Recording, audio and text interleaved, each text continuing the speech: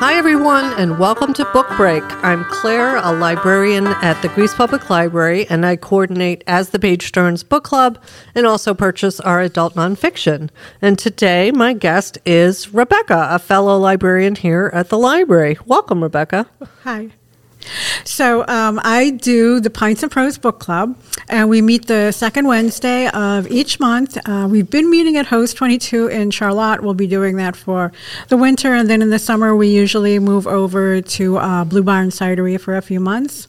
The next book that we're doing is Personal Librarian by Marie Benedict. And then after that, we are doing Remarkably Bright Creatures by Shelby Van Pelt. Oh, I love that book. I haven't read that one yet. Oh, okay. Marcellus is like one of my favorite literary characters. I'm looking forward to it. All right. So, Rebecca, do you set goals for yourself for reading in the year? No, I don't. Okay. I'm just very random. I just like to hunt and peck and nibble. So you don't do challenges, no. Keep any logs, Goodreads, anything like that? I guess I'm not very organized. No, well, no, I think it's all, I am really organized. You'd be shocked looking at my office as you do, but when I always keep track of everything I read, everything I want to read. It's really funny.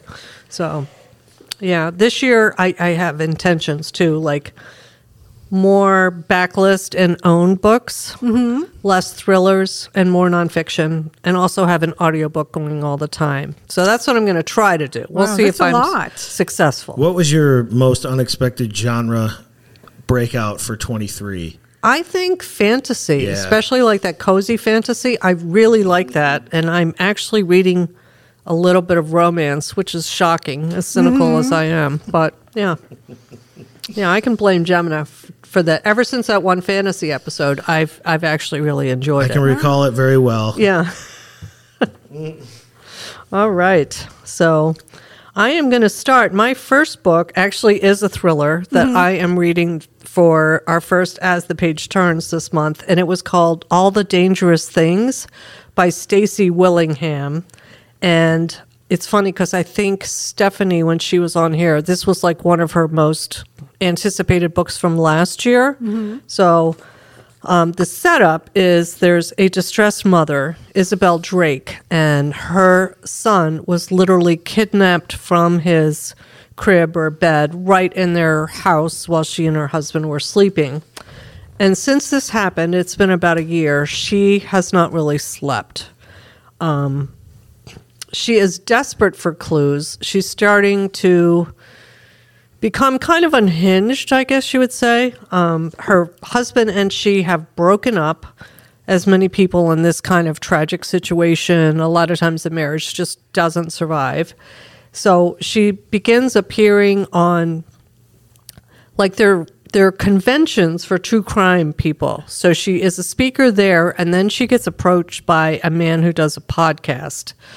So she decides that she's just going for it. She's tired of what people think. She wants some resolution into what happened for her son because, of course, she doesn't believe he's dead. She thinks he's out there somewhere. But of course, in all of these things, she's an unreliable narrator. She has secrets in her own life. Her husband also has secrets. His first wife may have committed suicide, So it was interesting, and it was very twisty and turny, if you like that kind of thing. What I didn't like, I am so over that unreliable narrator trope. Yeah. I'm over it. And, so trendy. Yes, it is. And it's been going on now for a while. I think The Woman in the Train, Gone Girl, they started it. But it was fun and twisty, and it was a very fast read. But for me personally, I have trouble with that suspension of disbelief, and it cracks me up that things can happen in these books that a normal police person would, let's check for DNA or let's do this, but that never happens in these stories, Right. So I would say if you like Sally Hepworth or Lisa Jewell, or the classic, Woman on the Train, Paula Hawkins, this would be a great book for you.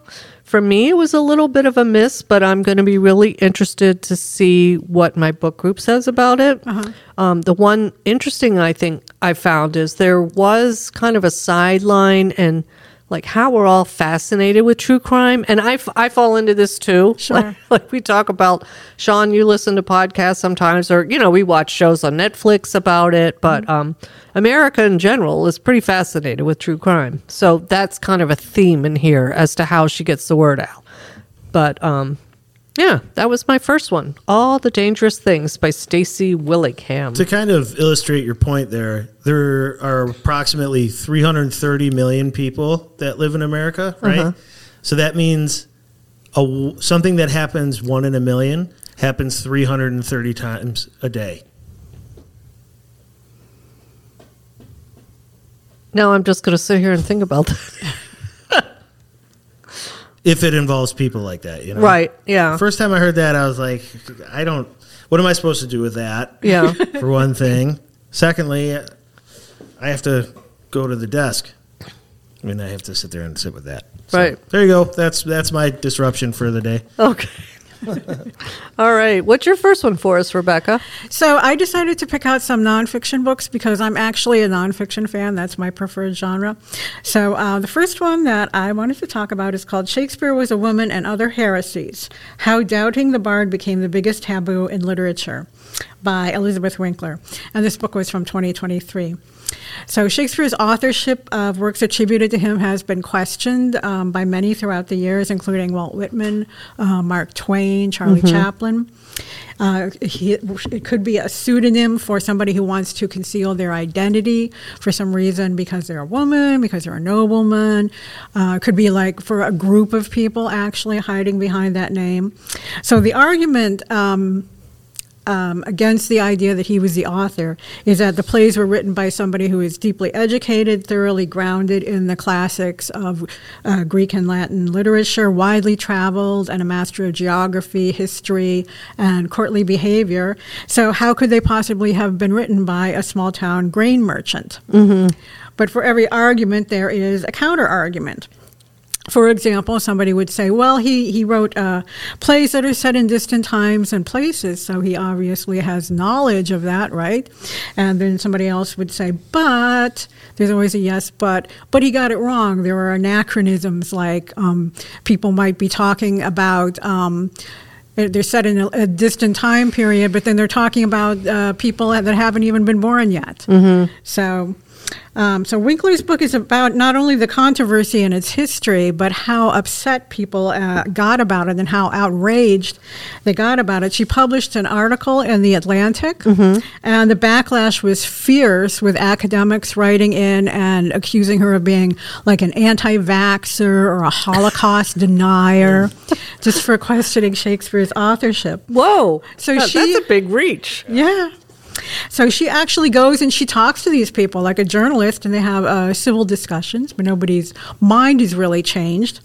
But it's just a very interesting book. It sort of tells you the whole history of this controversy.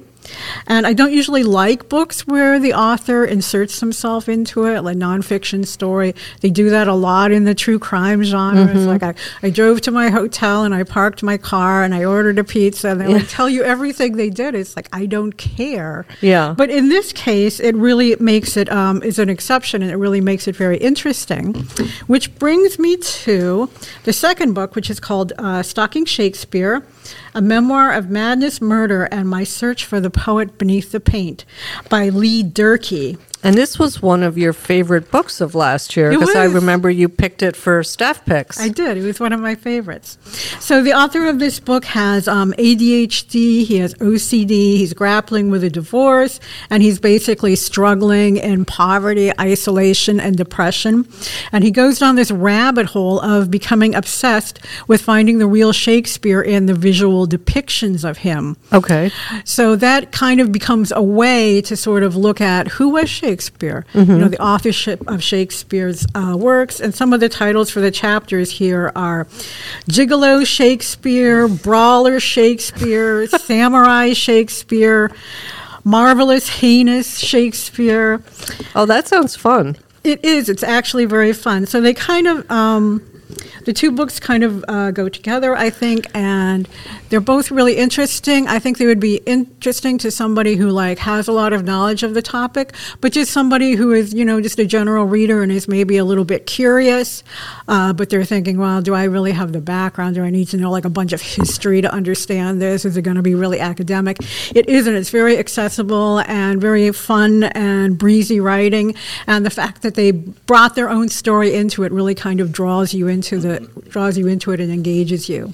I might have to add one of those. That really does sound kind of interesting. Yeah. And, for the first book, I have heard people, there definitely have been theories afloat that Shakespeare was not who he said he was. Oh, yes. Yeah.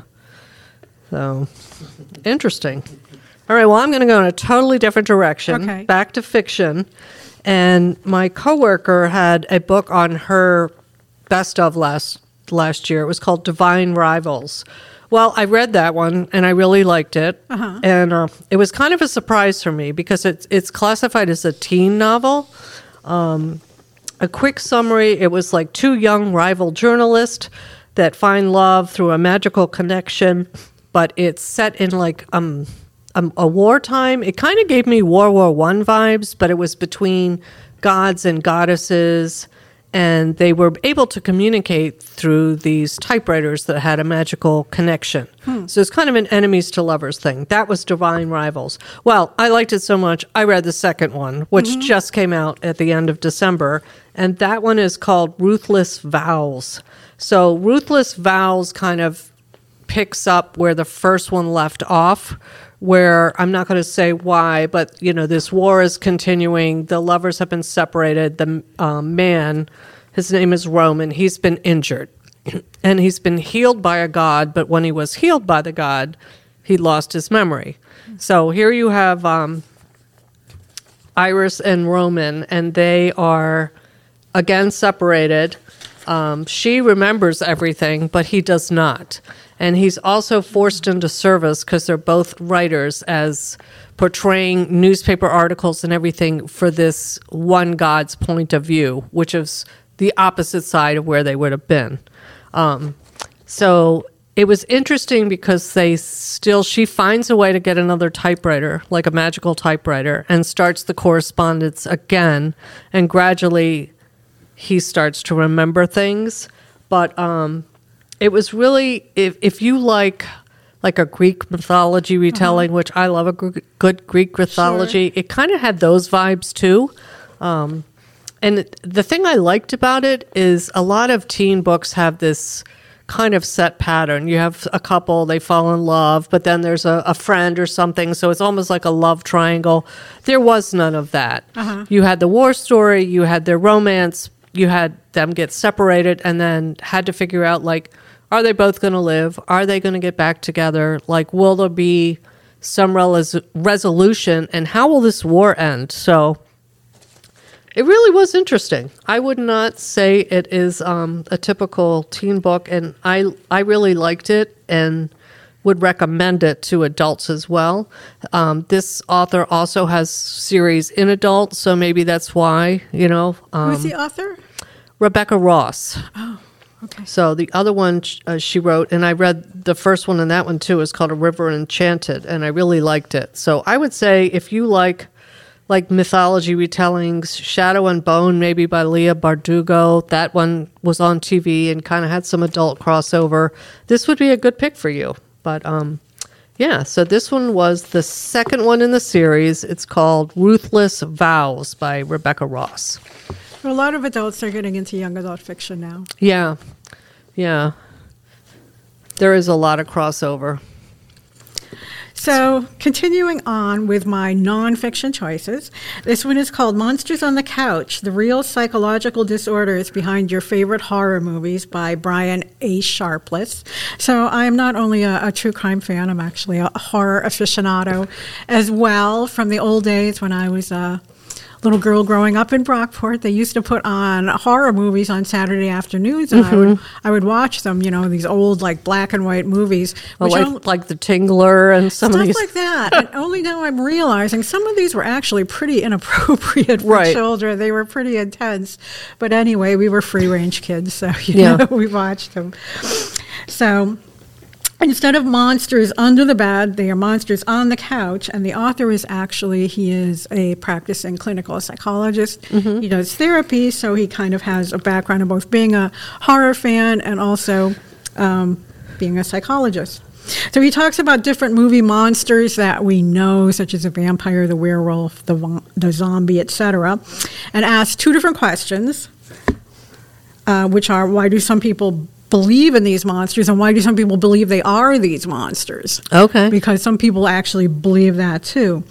So he delves into some of the folklore and the theory about beliefs in the monsters, like the werewolves and the vampires, like why do people believe in that, Did they see a rabid wolf, Did they see somebody that was a victim of a serial killer and they thought a wolf had gotten them?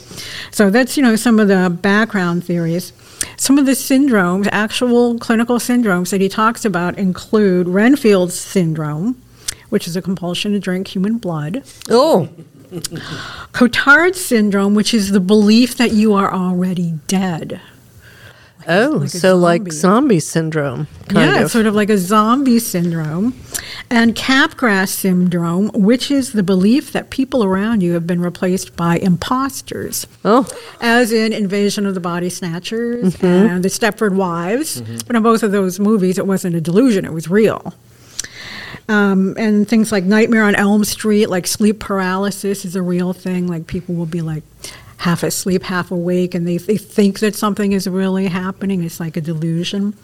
And so he even says that he has used horror movies in his therapy, like to desensitize people if they have a fear of blood, they have a phobia, like show them a movie that is bloody.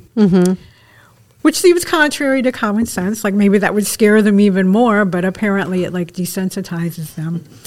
But it's a very interesting book because he is a fan, and that really comes through, and it gives you a little bit of a different perspective. And he talks about like a lot of different ones. Like I only touched on a few of them. A lot of different horror movie themes. Okay, interesting. Yeah. Does he talk about maybe how some of the directors, if any of them struggled with any of these disorders or syndromes themselves, or not so much? He doesn't actually talk about them, but that's a pretty interesting question. Right. All right. So my next one was kind of a quirky read, and it was called What You Are Looking For Is in the Library by Michiko Aoyama, and it's translated by Allison Watts. So this book was originally published in Japanese. I love books about books, so when I saw this one and saw the cover, it's kind of got like a bookshelf and like a little cat sitting there. I don't know. It just looked really, really sweet and charming to me. And the story is told through some interconnected short stories, almost.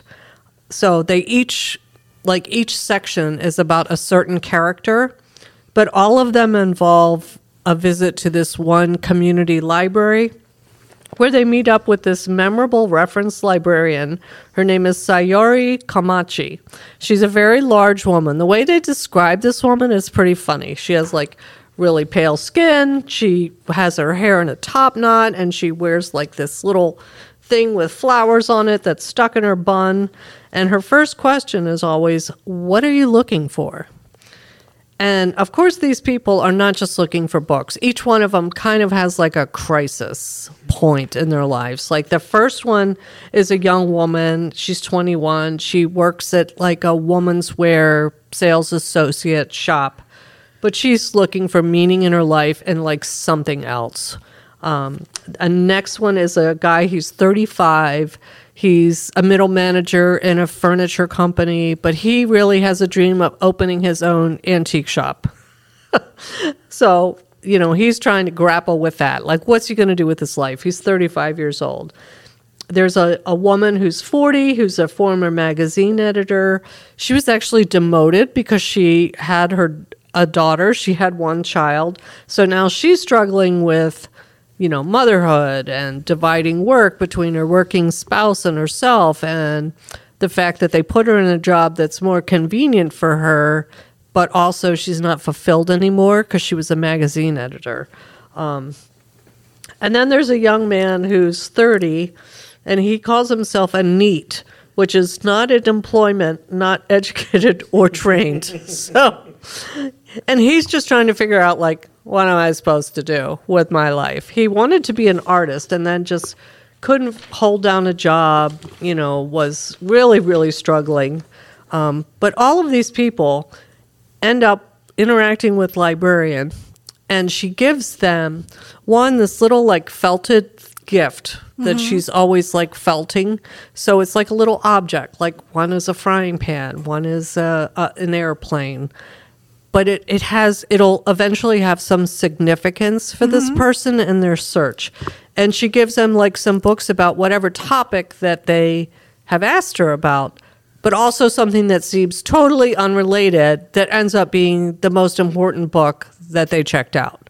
So it was fun. It was cool. Read alike, some people said, The Midnight Library, or there's another Japanese book called Before the Coffee Gets Cold. I haven't read that one yet, but I'm kind of tempted after this one. But yeah, it was really quirky. It was cute. I liked it. It's sort of magical realism. Yeah, magical realism and just kind of uplifting. And also, not everybody has their stuff together, but they all come to realize that they're moving forward with their lives, and that's good enough. So yeah. So I like that all three of the books that you mentioned are ones that I had never heard of. Oh, good. Yeah, so they're not mainstream at all. Awesome.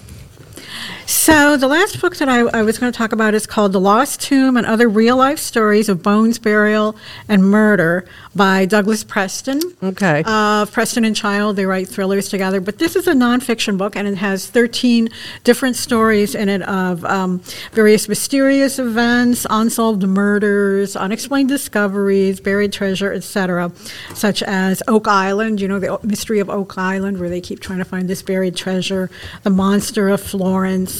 And one of the ones that they talk about is the Dyatlov Pass incident, which I think maybe people have heard of, or maybe some people haven't. But it happened in 1959, and there was a group of cross-country skiers in Russia. They were going through the Ural Mountains, and they disappeared. And it wasn't until a couple months later they finally discovered all of the bodies, and they were in very mysterious condition. They looked like they had been hit by a car or something. They had burns. They had parts of their body missing. Some of them were nude. Some of them were wearing shredded clothing. Oh, wow. And so they were had all kinds of theories about what could have happened. Was it a serial killer? Was it a Yeti? Was it the Russian army saw them? They stumbled onto some kind of secret maneuver they weren't supposed to know about? Was it something natural, like an avalanche? So there have been so many ideas floated to explain what happens. But anyway, he does present a really compelling explanation, so I'm just not going to spoil it by letting anybody know. But that was what I thought was the most interesting story in the book. Okay. So that sounds fun. Yeah. Yeah, I remember purchasing that one, and it was wow, I know he writes fiction, but I didn't realize he delved into nonfiction as well. So, well, we've got some really good and interesting choices for you. So thank you for joining us for another edition of Book Break. And thank you to Rebecca for being my special guest. We're going to really change it. In February, we'll talk some romance, but then, we'll probably have another reading roundup. But let us know if any of these books appeal to you and what you have been reading so far in 2024. And thanks for joining us for another edition of Book Break. Book Break is a production of the Greece Public Library, made possible through the support of the Friends of the Greece Public Library. Theme music composed and performed by Sean Green.